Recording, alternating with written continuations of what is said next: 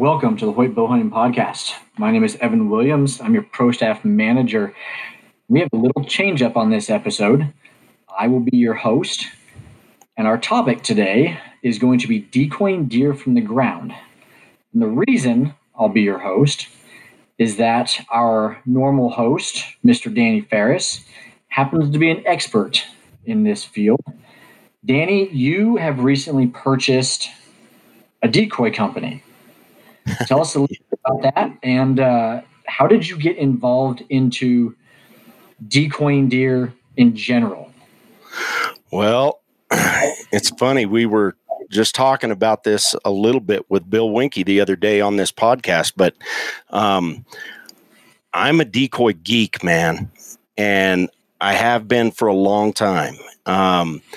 There's something about seeing a buck, especially when you're using a buck decoy, and seeing a buck pin his ears back and blow himself up like a gorilla and start stomping into you and shooting him when they're in that frame of mind and when they're acting like that, and something about fooling them that just really charges me up.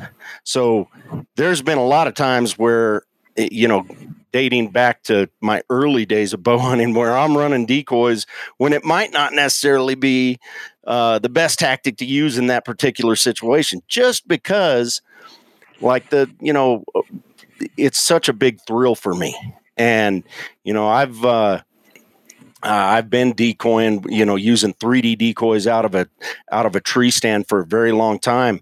But I didn't really start using bow mounted decoys until 2016. And that was because in 2015, I was on a hunt in western Kansas, and I had a spot and stock opportunity on the biggest whitetail of my life. And it just so happens that our other guest that's on the call with us right now on the podcast, my buddy Matt Palmquist, who lives in western Kansas, he was not far away and actually came over and helped me kind of try and deal with the situation after this. But I hit and lost the biggest whitetail of my life spotting and stalking in open terrain. And it was a massive heartbreaker. And after that happened to me, I just I got to thinking over the next year that, man, I need to come up with a different strategy for hunting specifically whitetails in open terrain.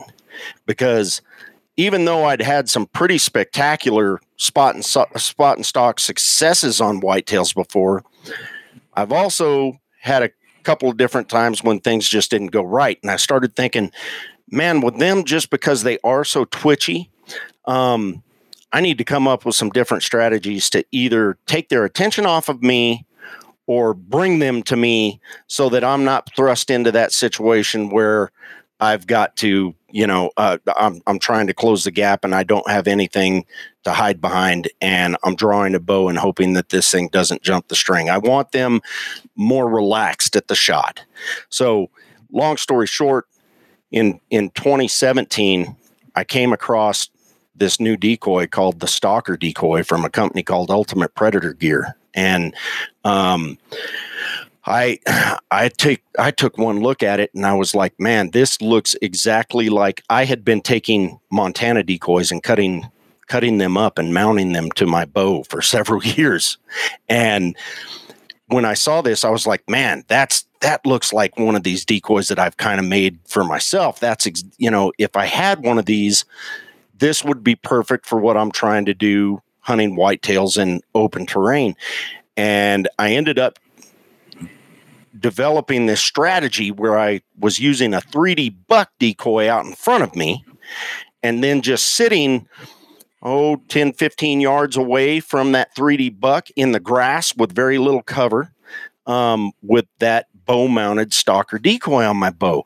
And the very first time that I tried it, I end up having a 160-inch buck come in to my setup, and he saw me sitting over in the grass. He saw that buck. you could almost tell in his body language that he was like, oh no, he's got a doe pinned down right here in front of me, and that we aren't having that. And he pins his ears back and he comes stomping into that 3D buck decoy. And when I went to draw on him, he's 12 yards from me in the wide open. I have absolutely no cover between him other than that bow mounted stalker decoy. And I draw on him right in his face, and he didn't even look at me. And I shot him, and he runs off, and my mind is blown by what just happened. I'd never had anything like that happen with a whitetail in that close of proximity on the ground before, or been able to get away with that kind of movement. Well, it just so happened we were filming that hunt for an episode of North American Whitetail Television, and I got up from where I was sitting, and I had a cameraman right behind me. So it wasn't just me, it was me and a cameraman. And I walked down and I pick up the arrow that I just sent through this deer, and I come walking back over and I kneel down, and I'm looking at this bloody arrow, and my cameraman says, "There's another buck right behind you." And I look over my shoulder, and sure enough, 70 yards or so behind me is another mature buck that is standing there staring at me.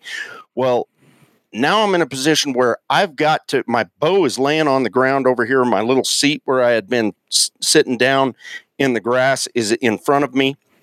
I have to basically stand up, step around that stuff, several steps, a couple of yards, sit down, pick my bow off the ground, and put that stalker decoy, that bow mounted decoy, in between us. So now, all of a sudden, he's like, he saw something that he didn't like there, but now there's a doe sitting there staring at him. And he probably stood there and stared at us for a good 5 minutes. And after about that time, I started moving the decoy a little bit. I'd reach up and I'd flick its ear at him. And you could see him like trying to figure out what the heck was that I saw. But he'd seen my whole body. Well, after standing there and staring at it for a few minutes, he starts licking his lips, and the next thing you know, here he comes. Well, that deer ends up coming into 4 yards in front of me and that cameraman. And I could have shot him multiple times over and over again. And this is after he'd seen my entire body. He eventually gets right up on the 3D buck decoy that I have out in front of me, and it wasn't like he smelled something that spooked him, but he didn't smell what he was expecting to smell. And he ends up running off like 15 yards, and he stood there for another 5 minutes doing circles. I could have shot him so many times, it's ridiculous, but I already had one that was, dead on the ground somewhere. So it was kind of cool that I'd already filled my tag, because I was able to let that buck come in and experiment and see exactly what I could get away with this bow mounted decoy. And it was amazing. It was absolutely amazing. When that deer finally wandered off, it was a light bulb that went off in my head like this. There is something to this more so than just a way to hunt them out in the open ground. I could not believe what I just got away with 2 different bucks right in my lap. And the next year, 2 years later, that company, Ultimate Predator Gear, came up for sale. And when I heard that it had come up for sale, I was like, man, this is an opportunity I might need to take advantage of. And I did. Found a way to get it done, and have been selling those decoys for over a year now, and have been using them for 4 years now, and am still every year just blown away with new things that I'm doing with them. Yeah. Wow, what an incredible experience. Now, Matt, we've known each other for a while, and you've taken more big deer than EHD. We've had quite a few conversations, and even had the opportunity back in 2014 where we were messaging back and forth, and you took a mid-130s buck the same night within like 3 minutes of me taking a mid-130s. I think you snuck in while they were fighting with a decoy on, and I did the same thing. I had one that was chasing some does and managed to slip in. When did you start getting introduced to bow-mounted decoys? and especially being in Western Kansas, and how have you used those as a tool in your system? Yeah, Evan, that was a crazy hunt there where they were fighting, and I pretty much snuck. There wasn't much sneaking. They were preoccupied and got right in on them. It was pretty wild. So something I can check off the list of having done. But it was probably a year or two before that I started using bow mounted decoys, and I've been pretty lucky and shot some big deer. I think you're a little bit of a stretch there with your comment, but I have been pretty blessed, pretty lucky. And you know, I had experiences on those hunts where I killed some good deer that I didn't even realize how effective a decoy would have been. I think it was probably 2011 or so when I finally got my hands on a decoy and started using them. And to be perfectly honest, I was seeing some other guys, some friends and local acquaintances having some success. And I was like, man, I got to do this. I got to try this. I'm missing the boat here. And so I started using them, and the light bulb just went off. I mean, what you can get away with that decoy is flat out unbelievable. When you first got into it, were you mainly targeting mule deer, or were you targeting whitetail? Yeah, it was more mule deer than whitetail was my initial experience. And, you know, a little bit different situation than you think of rutting mule deer hunting. And that's something that we probably, you know, it goes without saying, but a lot of the experience and some of the just flat out unbelievable experiences are definitely happening during the rut. And so, you know, I get lucky to find bucks that were just cruising, looking for does. And when you think of rutting mule deer, you think of them being with big herds of does usually. And it can still work in those situations. And maybe we'll talk about that here in a bit. But when you find a buck that's cruising by himself, it's just deadly. I mean, I think I'm going to get a shot at every deer I see if I want to. And once I realized that and started just being very aggressive with the decoy, it was a game changer. Yeah. Now, Danny, you had mentioned being on the ground and using a 3D buck decoy with a bow-mounted doe. Matt, you are using more just the straight bow mount decoy. What are you running between buck and doe? Where are you seeing more aggression with those animals? Well, I'll focus on mule deer for a second. For mule deer, my experience is with the doe. And I'm not saying they're being aggressive. I'm saying I'm being aggressive in that I want that deer to see me. Like, you almost have to stand up and do jumping jacks at times when they're in, like, what I call rut drunk, basically. They're search mode. They're on a mission, and their nose is to the ground, and they're just kind of swaggering along. And I mean, either I'll have the doe mounted on the bow, like you're talking, or honestly, we've done a lot of partner hunting where one guy's running the decoy and the other guy's right on his hip. And I mean, there's been multiple instances where we just went right at the deer until it finally noticed us, and then slowed our approach, you know, got smart about it, used some common sense. And if they would ignore us, we'd go at them harder until eventually they just were like, yeah, I got to see what that doe's doing. And I've had them walk into 15 yards or less. So, So my experience on muleys has been best with the doe, but whitetails is completely the opposite, in my opinion.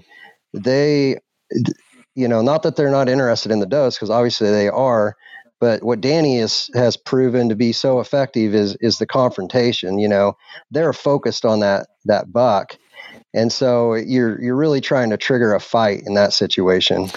Well, and my experience even with muleys, it has been a little bit different. Not big. So if I see a buck that is cruising like Matt's talking about by himself, obviously searching for a doe, I'm going to show him a doe. I'm going to peel the horns off of my decoy, my bow mounted decoy, and I'm going to show him a doe decoy. And 90% of the time they are going to come. However, the last 2 years in a row, I've taken my second and third biggest mule deer that I've ever taken, both using a buck bow mounted decoy. And the first one that I took last year, he was bedded down with 3 does. And it was December 1st. The mule deer rut was in full swing here in Colorado. And he was pushing those 3 does around when I saw him that morning. And the 3 of them bedded down. And there was an embankment that I was going to be able to use as cover to get up closer to him. And when I came over that embankment on him, I wanted to have a buck on my bow, because in the experience that I've had, when they do have bows with them, if you've got a big buck that has a group of does, and maybe one of those does or a couple of those does in his little harem are hot, when I show him a doe decoy from 100 yards away or something like that, he doesn't usually care. He just ignores her over there because he's got a hot doe in front of him. He's got a doe bedded down around him that is hot. If I show him a buck decoy, it's a different reaction. So when I came over the hill on that buck and I showed him the buck decoy, he stood up out of his bed at 60 yards, and I came so close to shooting him, trying the shot at 60 yards. But just reading his body language while I was trying to aim the pin, I could tell he wasn't going anywhere. And I just thought to myself, why don't you just calm down, let down, see what he does. So I let the bow down with him staring right at me, and he stood there for probably another 30 seconds, and he starts licking his lips. And whenever you see them start licking their lips, it's like they're thinking about that's a good sign. They're kind of, I don't know what it is, testing the air just a little bit. Yes, and what he did was he pinned his ears back, and he comes in and he stopped again at 35 yards. Well, this is my second biggest mule deer I've ever shot. I didn't have the patience to see if he'd come, closer than that or not. When he stopped again at 35 yards, I drew back and I shot him. So that's one situation where I prefer to use a buck on a mule deer versus the doe. And I think Matt's mainly talking about when they're cruising, a buck cruising by himself, showing him a doe, and I agree 100%. But then the buck that I just shot last week, which is probably my third biggest mule deer, he was bedded down all by himself. And this is definitely pre-rut here in Colorado. They're not in it at all just yet. Matter of fact, when I first saw him that morning, he was running with another buck. So a lot of times, in this earlier season, the only other deer that they are around are other bucks. They're bachelored. So when I came in on him, I showed him a buck decoy, and I was 25 yards away from him when he spotted me. And he was in his bed, and as soon as I could tell that he spotted me because his rack swung around and faced my direction, I drew my bow, expecting him to stand up. Well, he didn't stand up. He laid there. He was staring. He was just looking at another buck. And I eventually had to let down, and I start doing side steps to try and see if I can get an angle on his body and potentially shoot him while he's in his bed. But he wasn't standing up. I did almost 90 degrees of the circle around him and was just about to take a shot at him in his bed when he finally stood up out of his bed at 25 yards. And once again, I draw with him looking directly at me, and I shot him at 25 yards. And that was with a buck decoy. It probably would have worked just as well with a doe. But my thought is he was running with a buck that morning. They're still in that bachelor mode. And so I was going to show him one of the other deer that he would likely be running around with. Because right now there's very few of them showing any interest in does yet, the mule deer anyway. So that's... Yeah, and Go ahead, man. Go ahead, Danny. I'm sorry. No, I think that's a good point, and I would agree to some extent. When they're with does, definitely the buck's going to be your better option, I think, on mule deer. But from my experience, when it comes to mule deer and doing this, I think either one works effectively as well in most situations. Not every situation, but most situations. While on the whitetail side of things, for me, I'm not saying a doe won't work, because it could, but a buck is always the option I'm going to grab. Almost 95% of the time, I'm going to grab a buck decoy, just because that's, a whitetail buck is more aggressive in my experience than mule deer are, and so they like that confrontation. They're gonna come towards. But before we moved on, I wanted to point out that you hit on a couple things that guys really need to think about when they start doing this. And your story about your first encounter where you shot the buck and then the other buck came in really showcases it well. And then your buck last year as well. And that simply is, you have way more time than you think you do. We're just, our minds are ingrained that we got to get this arrow away fast. But when you're using that decoy, they have accepted you as another deer. And your experience, Danny, where that deer walked into 4 yards and you could have shot him 25 different times.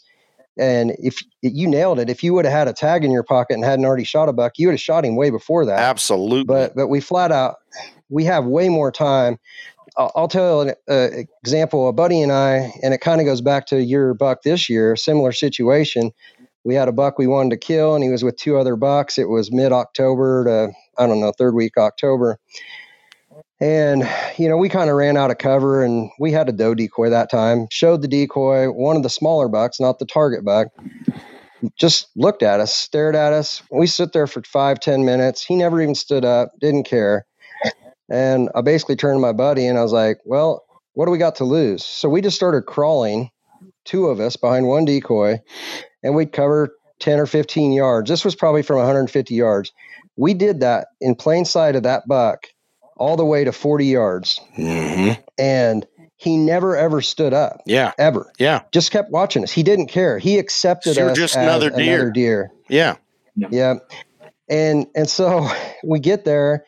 Well, he finally stood up, and then the big buck hadn't seen us that whole time. So he was a little bit caught off guard, but not really. He stood up, but we thought he was off guard, and he ended up coming through the weeds, and my buddy, he just shot fairly quick. I mean, it's not like he rushed the shot, but in hindsight, that deer would have walked to 20 yards. Yeah. He was not spooked at all, but we thought he was going to be spooked. And we just rushed a shot, and he missed low. But it was just amazing that we were able to do that, for one. And then for two, if we would have just been patient, he would have walked into chip shot range. I'm confident. So it's just amazing what you can get away with once they have accepted you as another deer. And most of the time they do. And what you're saying there, I mean, that people need to realize that is extremely valuable. So when I was just talking about that muley that I shot last year, that I came over the hill on, he had 3 does bedded with him, and he stood up at 60 yards, and I drew and was getting ready to shoot. It was because everything inside me, 35 years of bow hunting experience, is telling me, oh God, he sees you, shoot him. You know what I mean? And because I had been using the decoy for several years and seen several instances and knew that, they aren't necessarily going to spook when they see you. Just because he stands up doesn't mean that he's not sold on it. You know what I mean? But still, that instinct was to draw and put the pin on him and get that arrow away. And I had to take a deep breath and just say, Danny, just watch him for a second. See what he does. You might not need to shoot 60 yards at this buck. And sure enough, I let down, and, he cuts the distance almost in half. Oh, don't get me wrong. I talk a big game, but in the heat of the moment, it's way easier said than done. It is. I mean, your instinct is that this deer is going to spook. I got to kill him. And to get yourself to do what I was describing and what you just described, it almost has to be a deer that, if I kill him, great. If I don't, oh well. Where you just don't have that urgency of a deer that you just, it's your dream buck kind of deal. Right. So, or some time doing it. When I'm talking to myself as much as I am to everybody else. Yeah. Yeah. that a little bit of experience, having it happen to you a couple of times, is what gives you the courage to do that. Because actually, that buck grossed just over 200 inches. He was a buck I wanted to shoot really bad. You know what I mean? So it wasn't easy for me to let down, but it was the experience of using the decoy before and seeing that happen over and over again that it gave me the courage to go ahead and give it a little bit of more time and be patient. And you mentioned, again, going back to the dual decoy system. Yeah.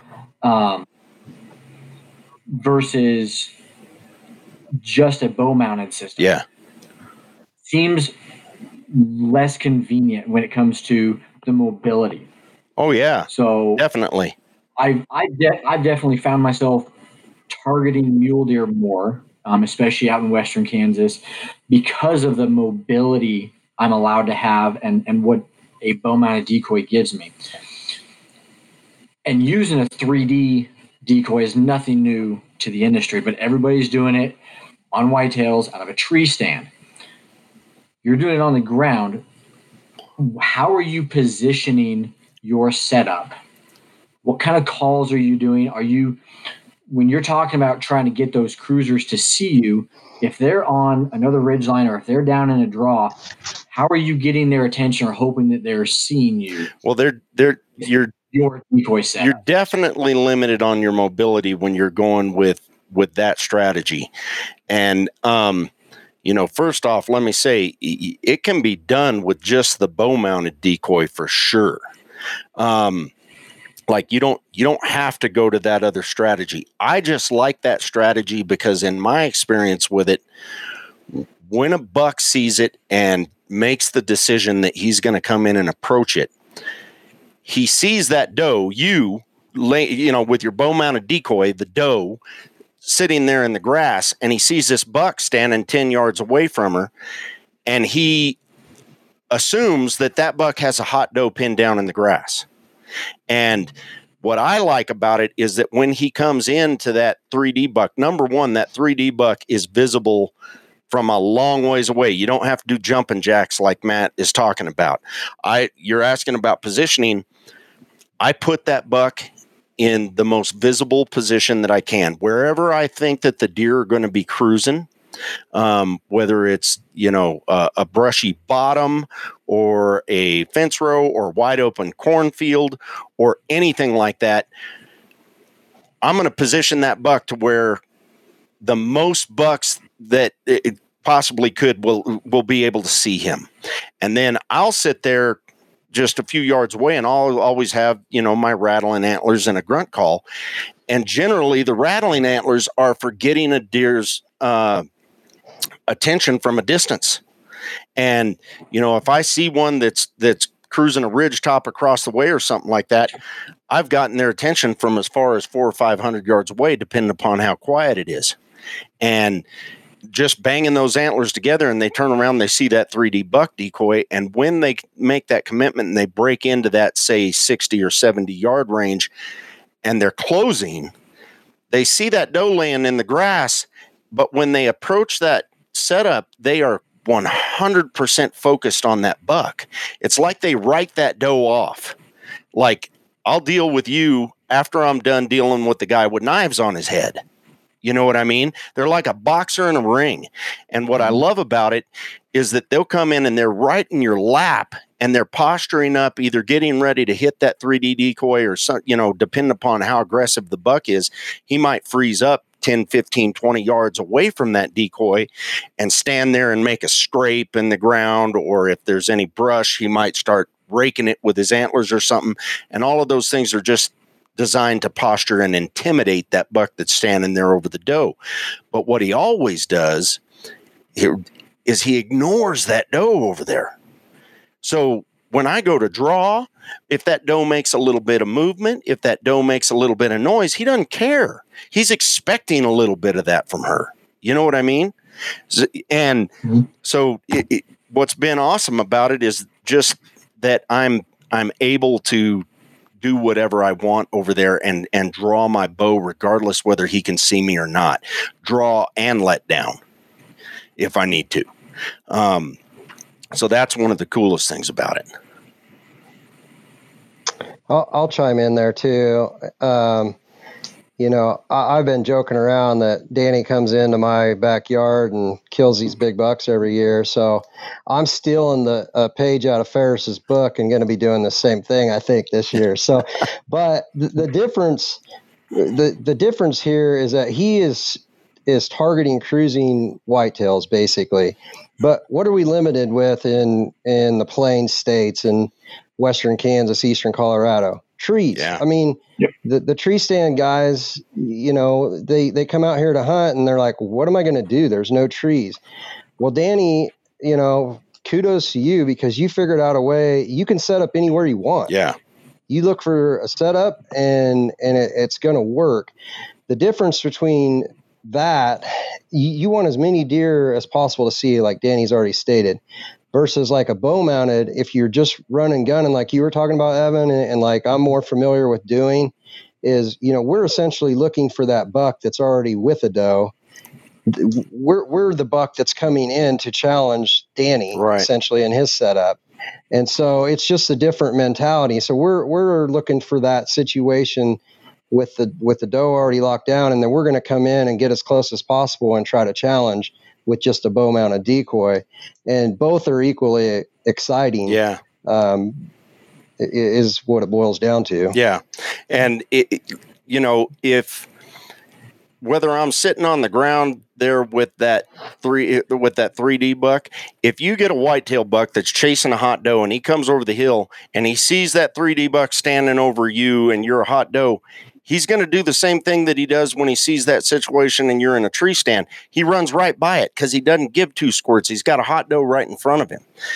But the beauty about these bow-mounted decoys is if you see that situation where either a buck is chasing a doe around out in the field or you see them pin her down in a weed patch, in a fence row, in a little thicket, wherever it is, if you see that situation, you can take that bow-mounted decoy and slap a pair of antlers on it and move in on that buck. And truth be told, I don't care whether you're in the Plains states or whether you're in the Midwest, whether you're in the East, the South. That buck, when he's got a doe pinned down like that is one of his most vulnerable moments. And if you are sitting in a tree stand and you see that situation and it's a couple 100 yards out in front of you, and all of us have, every single one of us has seen that situation. And what do you usually do? That's exactly what I was just going to say. You sit there and you rattle your horns and you grunt and he ignores you. And then you start praying, God, please let that doe get up and run my direction. Well, 90% of the time, she does not. And I would say 90% of the time for me personally, that's the last time that I see that buck because it's the rut. He could be 3 miles away the next day. My point is, if you can get out of your stand or your blind or wherever you're set up without being detected, and you've got a bow-mounted decoy that you can put on your bow, specifically a buck decoy, you just sneak in and, I don't know what Matt's style is, but when I approach that situation, I'm not trying to go all the way in on him and that doe because I risk spooking one of those two deer before I actually get a shot at the buck. What I'm trying to do is just get up close enough to where I'm within bow range and within earshot of that buck, and then I'll jump on a grunt call. And typically what happens is when that buck all of a sudden hears a grunt very close to him and he stands up and he looks over and his eyes confirm what his ears just heard, he usually immediately pins his ears back. And even if he doesn't come all the way to you to actually try and fight, he's at the very least going to approach your direction and posture and try and intimidate you to let you know to back off. Is that your experience, Matt?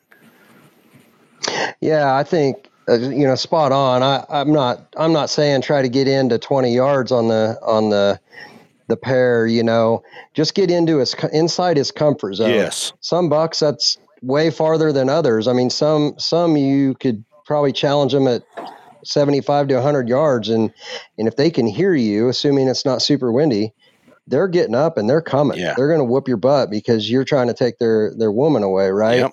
And but there might be another buck that will stay bedded, and you just have to keep inching closer and closer until you finally get in his comfort zone and he's had enough. I mean, that yardage is going to vary all the time. Mm-hmm. So, but very rarely am I talking about trying to get right on top of him. Yeah. So, yep. But and Danny, I love you talking about like physically leaving your tree stand or your blind and going after these animals, because again, we've all heard the lockdown phase. Well, that's when the most of your does are in peak estrus. Yep. And those mature bucks got them. They don't take, for the most part, again, where I'm hunting, they're not taking them into a big hardwoods bedding area where there's a lot of bucks running around. They're pushing those does out into open fields and grass areas where they can see a long way, because they're protecting. Well, they're looking for isolation. And there's been multiple times when a bow-mounted decoy, because of its size and its compact nature, I've always got one in my backpack, even in the very, very rare chance, the guys that know me, when I am in a tree. I'm up there as an opportunistic hunter. If I happen to get an opportunity right there, great.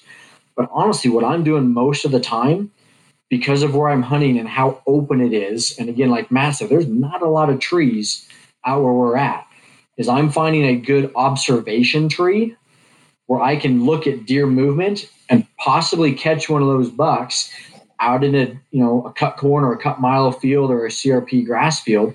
And all I'm looking for is tines and maybe an ear flick. And I'm getting down, popping that bow mount decoy on, and I'm heading in on it. Well, first, let me qualify one thing that you were just talking about. There's a couple different scenarios here.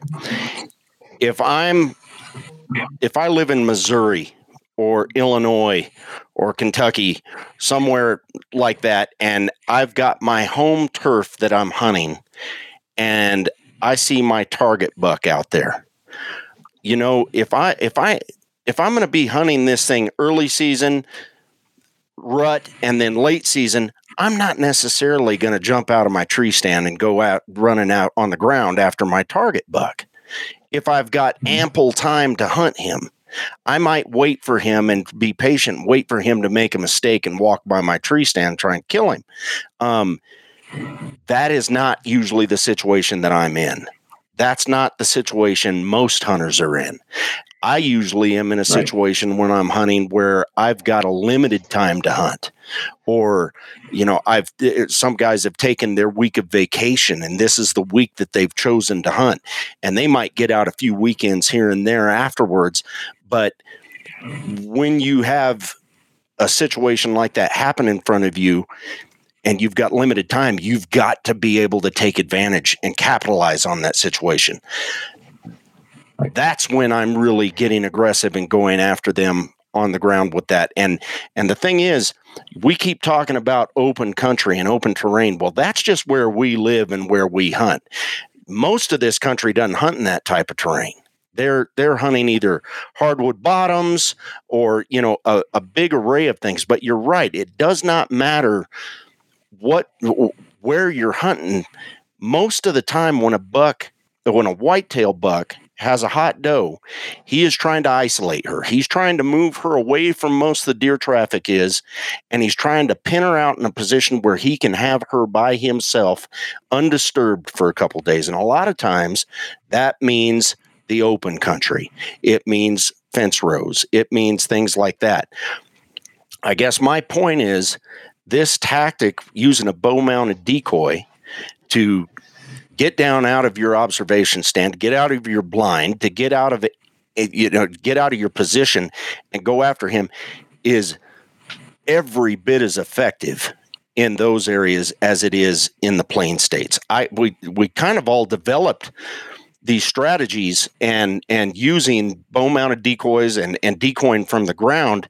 It originated in the plain states out of necessity, because we're hunting them in this open terrain. And like for me, losing that giant whitetail in 2015, I just decided, man, the whitetails are just so twitchy. I need to get them either more relaxed or the attention off me at the shot. And I developed this method of decoying from the ground to to address them in those areas. But what I've discovered since is that when I go to Illinois, or when I go to Iowa, or when it's being used in Missouri, it works every bit as well. And there's, especially when you throw the 3D buck into it, I've been using 3D bucks out of tree stands in those states for a very, very long time.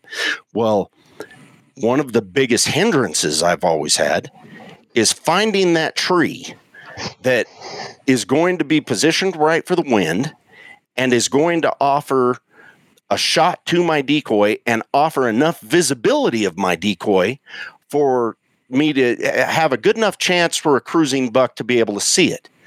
Well, as soon as I started doing this and contemplating what this would be like out in the Midwest or something like that, and not just in the Plain States, the first time that I tried it, I realized, holy smokes, I can take my 3D buck decoy and I can basically put him anywhere I want in the most visible positions.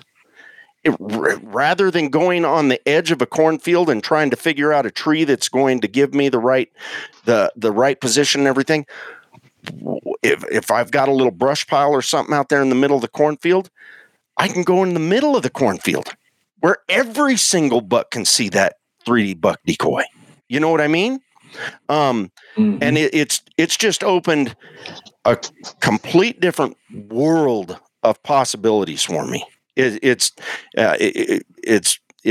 amazing. Like, I'll be going to Iowa this next week and hunting a farm that's on a big bluff, and the whole hill on this bluff is covered with timber, and it comes down to a bottom, and that bottom is an ag field that is I believe it's cut corn, and it's a huge bottom.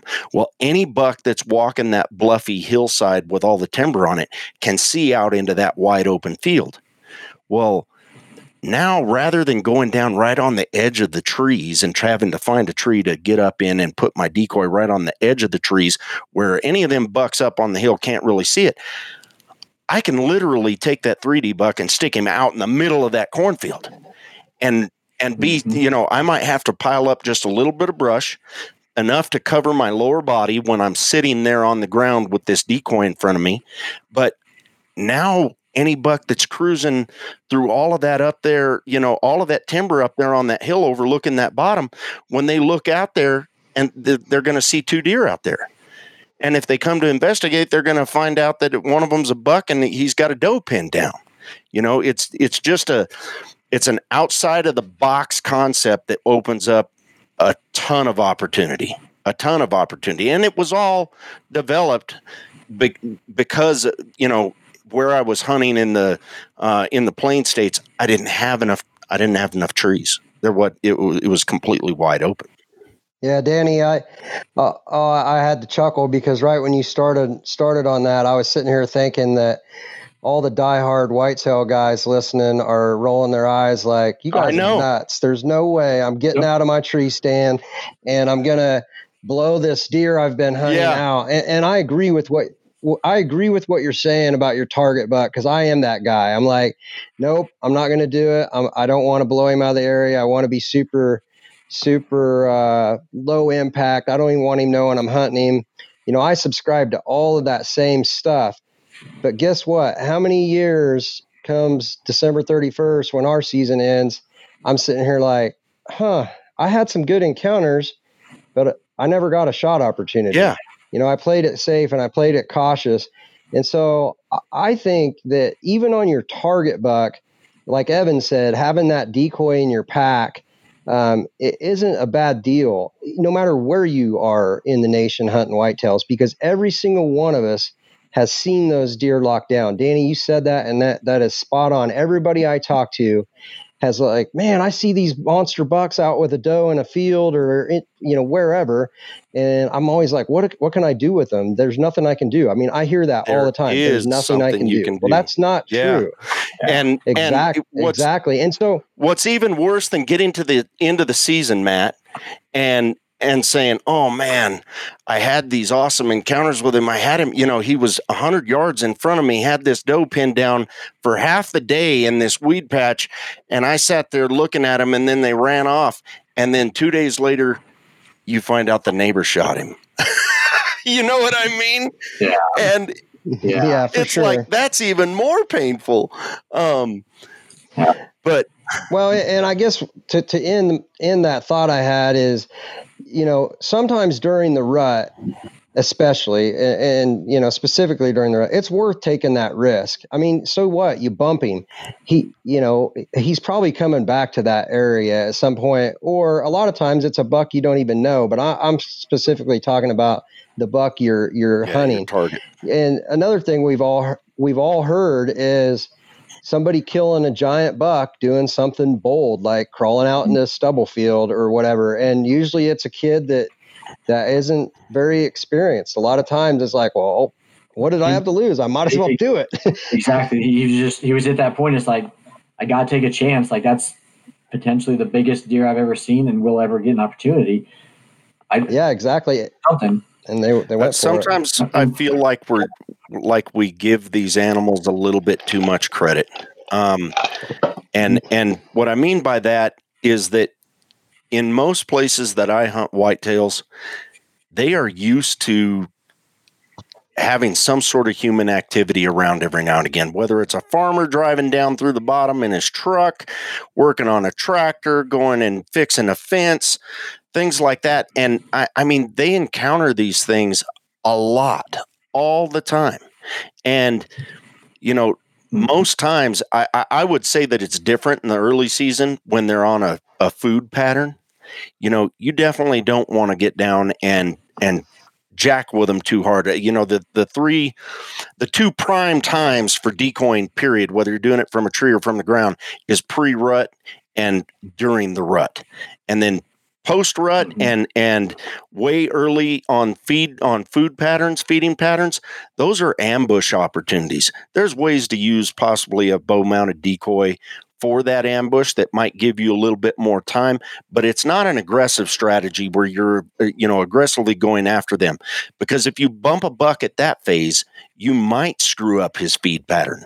He might change that pattern and not follow the same thing for the next however many days.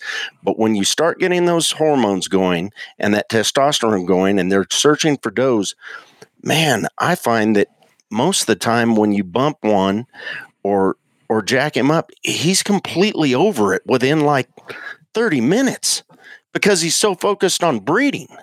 You know what I mean? He's not like leaving the area because the farmer walked out there to fix a fence. So why not get out there and try and kill him if you see him bedded with a doe? Go ahead, Evan. Yeah, and how many guys have talked to that? How would you use for cover sense? Diesel. Like, how many guys have talked to? They're like, man, I just keep like a little 2-gallon can of diesel in my truck, and I use that for cover scent because I'm hunting ag, and they just took the corn out of this field 2, 3, 4 days ago. Most farmers are running diesel. That's just the nature of it. Just so everyone knows, that was Evan Williams that said that. That was not Danny Ferris's theory. I'm sitting here laughing my butt off thinking, man, talk about a true Western Kansas kid right there. He's using diesel cover scent. That's great. I have spoken to, I will be honest, I have never done it. But I've been out there right after they've cut and had diesel fluid spilled on the ground and been like, man, I wonder if I put some of that on my boots if I go in with that. What's really funny is there's been so many times where I thought, how could I make a John Deere blind? How, a tractor blind? I can't believe nobody's done it yet, Yeah, guilty. Well, I'm sure that you jumped into you jumped into a tractor. I'm talking about a commercially made John Deere tractor blind. Well, we had the combine. It got stuck, and we left it in there, and we literally were sitting on the railing right next to the cab, and brother and I both filled turkey tags off the combine. That's awesome. Whole nother story. But so one of the things, we've been talking a lot about the ground attack, and the one thing I've been criticized for is, oh, you can't do that on public land. I don't want to get shot, this or that. Knowing that my favorite hunting, especially going back to Kansas, my last, three bucks have all been off public ground.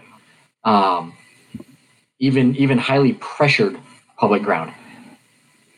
What have you guys seen public versus private when it comes to that safety aspect? Like how can a public land hunter have this bow mount decoy system and use it safely on those public land hunts, no matter where you're at, whether you're back east or in the Midwest? Well, let me address this a little bit, because our decoys have orange safety straps that you can run. And when you're hunting public ground, if you're at all concerned about others being in the area, and then you need to use them.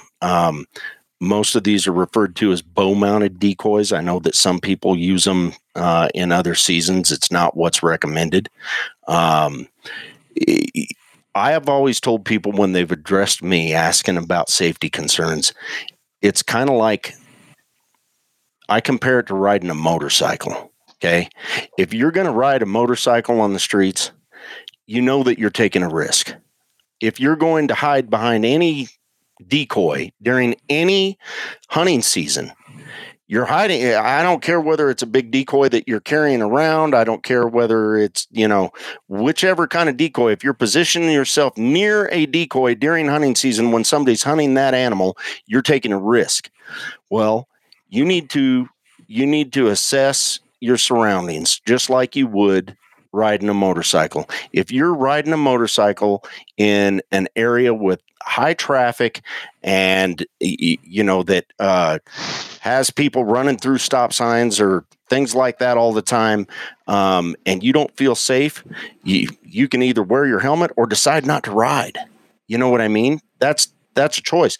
If you're seeing hunters all over the place, if you're seeing guys stopping and glassing you from the road or something like that, well, abandon the idea. You know what I mean? It all depends upon how much pressure there is in that particular area. I'm sure there's public hunting areas where I wouldn't dream of taking this thing.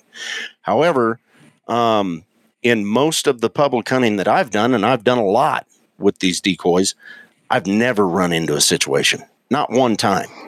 The odds of me getting shot with a bow behind one of these bow-mounted decoys, if I'm really, really concerned about that happening, I better not be going out during rainstorms, because I'm probably going to get struck by lightning. I mean, that's the odds of it. You know what I mean? Just use common sense. You agree, Matt? Yeah, 100%. Use common sense. You nailed it right there. I mean, obviously there's risk. There's risk in everything we do in life, but if you just use your brain a little bit, this is not going to be a risk. One of the biggest things, Danny already hit on, I feel like I'm just reiterating most of what he's been saying half the night, but if you see, the big thing to me is people slowing down on the road in a vehicle. If I see that, I drop the decoy and stand up immediately. No deer is worth getting shot. And yes, it's bow season and they shouldn't be shooting, but it's amazing what people will do. So that's my number one observation thing I'm looking for. The other thing is, I wouldn't recommend going and using it in super duper heavy cover. For one, it's not going to be near as effective. Obviously, we've already kind of talked about that. But for two, it does give you the chance of somebody shooting at movement or seeing part of a deer, they think. And so, like I said, just use your brain, use common sense. And I don't see it being an issue. Yep. Neither do I. Thanks for the wet blanket, Evan. Yeah. and again, I've heard it numerous times, and again, my best experiences with a bow-mounted decoy have been on public ground, and it's just one of those things I hear a ton of. You can't use that where I'm at, and blah blah blah, because of people, traffic. That very well could be in their unit, and where they're hunting, it very well could be. If you feel like it's a situation where it would be dangerous, don't do it. Yep, absolutely. But it can be very effective if you can in your area. So, yep. So we are definitely bumping up against that 1 hour mark for you guys. What I wanted to get real quick, Danny, we heard your story about, your first experience behind this system. Matt, what is your most memorable decoying experience from the ground with a bow-mounted system? Ooh, that's that a tough one time that buck came up and tried to breed him. He liked it. He just looks so delicious. Danny, I can't believe you're talking about the dreams that you've been having on a podcast. That's just ridiculous. Hey, you joke about that. I have had a deer come up and chew on my sleeve once. That's probably far-fetched. Nobody's going to believe me, but it's true. Awesome. But it wasn't even with the decoy. It was crazy. So I would have to say my most memorable one, it was probably one of the early times of success was, I think it was 2012. My brother came out to hunt, and this is mule deer, not whitetail, but came out to hunt. He'd never killed a mule deer before and showed up Friday afternoon. I was like, well, let's go cruise around and see what we can find. Maybe we can find something to stalk or decoy. And we find a nice 4x4 and end up going out there, and we lost him. It was in a cornfield that had failed. Essentially, it was really thin corn, and there was enough cover you just couldn't keep track of the deer. And so we just kind of held tight, and that deer ended up sneaking in on us, and we heard a stalk break, or my brother did. And I was like, you're crazy. You didn't hear anything. And I glance up, and the deer's at 20 yards. And thankfully we'd had the decoy held up the whole time. He walked into 20 yards. My brother drills him, and, we're high-fiving. We'd been there 30 minutes, and we got a deer on the ground. So, well, we think we got a deer on the ground. I should preface that. So we're going back to the pickup. We're getting the camera and knives and everything, and we see another big mature deer cross the road half a mile down into the same field that his deer is dead in. And I'm glassing it, and I'm like, let's try it. What the heck? What do we got to lose? And this buck isn't going to shatter any score records, but he was wide and heavy and just a cool buck. And the situation was worth trying. So we kind of headed back out in the same direction we'd been, and we finally picked the buck up. And this is one of them where I literally ran. We ran at this buck because he was just, love struck is the best way to put it. Just cruising around back and forth, and just oblivious. Like he could not see us. And I had my brother holding the decoy, and I'd done this enough at this point that I knew what we could do, get away with, and what we couldn't. And quite frankly, if it didn't work, I didn't care. We're just going for broke. And so I'm watching the deer, and he's going behind the decoy, and he'd start to slow, and the deer wasn't even paying attention. So I'd shove him, and we just kept going. And by the time we stopped, we were within range of that buck. And he finally snapped his head up, looked at us, walked to 15 yards, and walked by broadside, and I drilled him. So we shot 270-inch mule deer in a matter of about 30 minutes to an hour. It was insane. And that's definitely the best hunt I for memory wise. I remember that photo really well too. That was a pretty spectacular photo. Yep. Yeah, I remember that one too. So that's awesome. So kind of wind this up, Matt. Where can people find more about you and kind of what you're doing? That's a great question.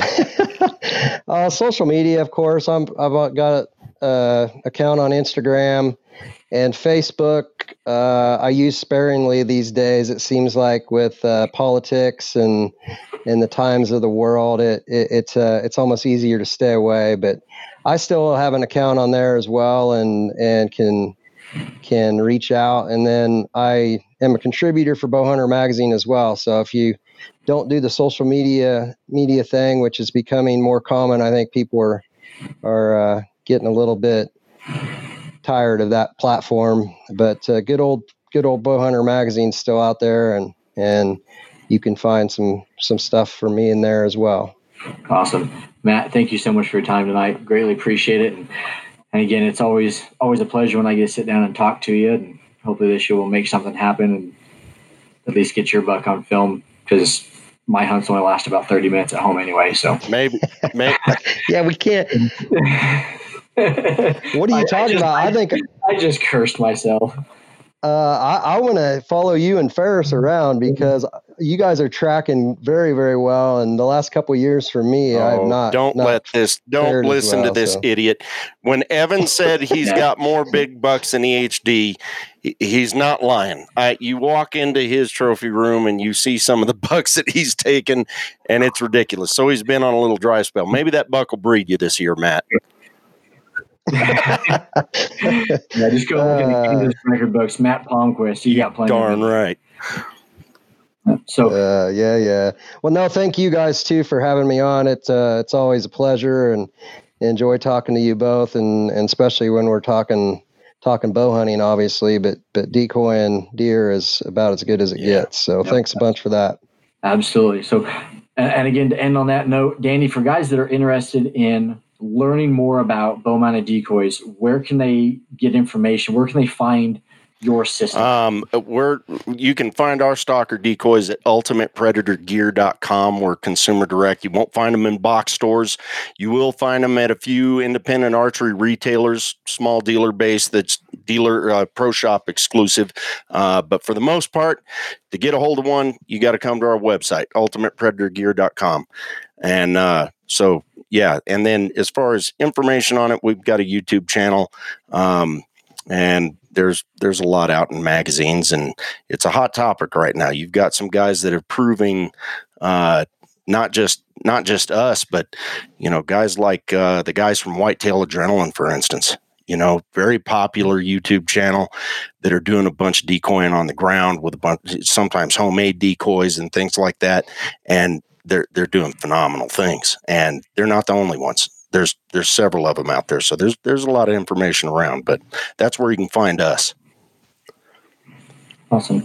Well, again, guys, thank you so much for your time tonight. And hopefully here in the next week or so, I think we're all going to be in Kansas at some point together. So we'll have to get down and maybe do a little recap and share some footage. But definitely looking forward to seeing both you boys in the next week to 10 days.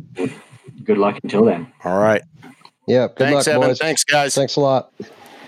Have a great night, guys.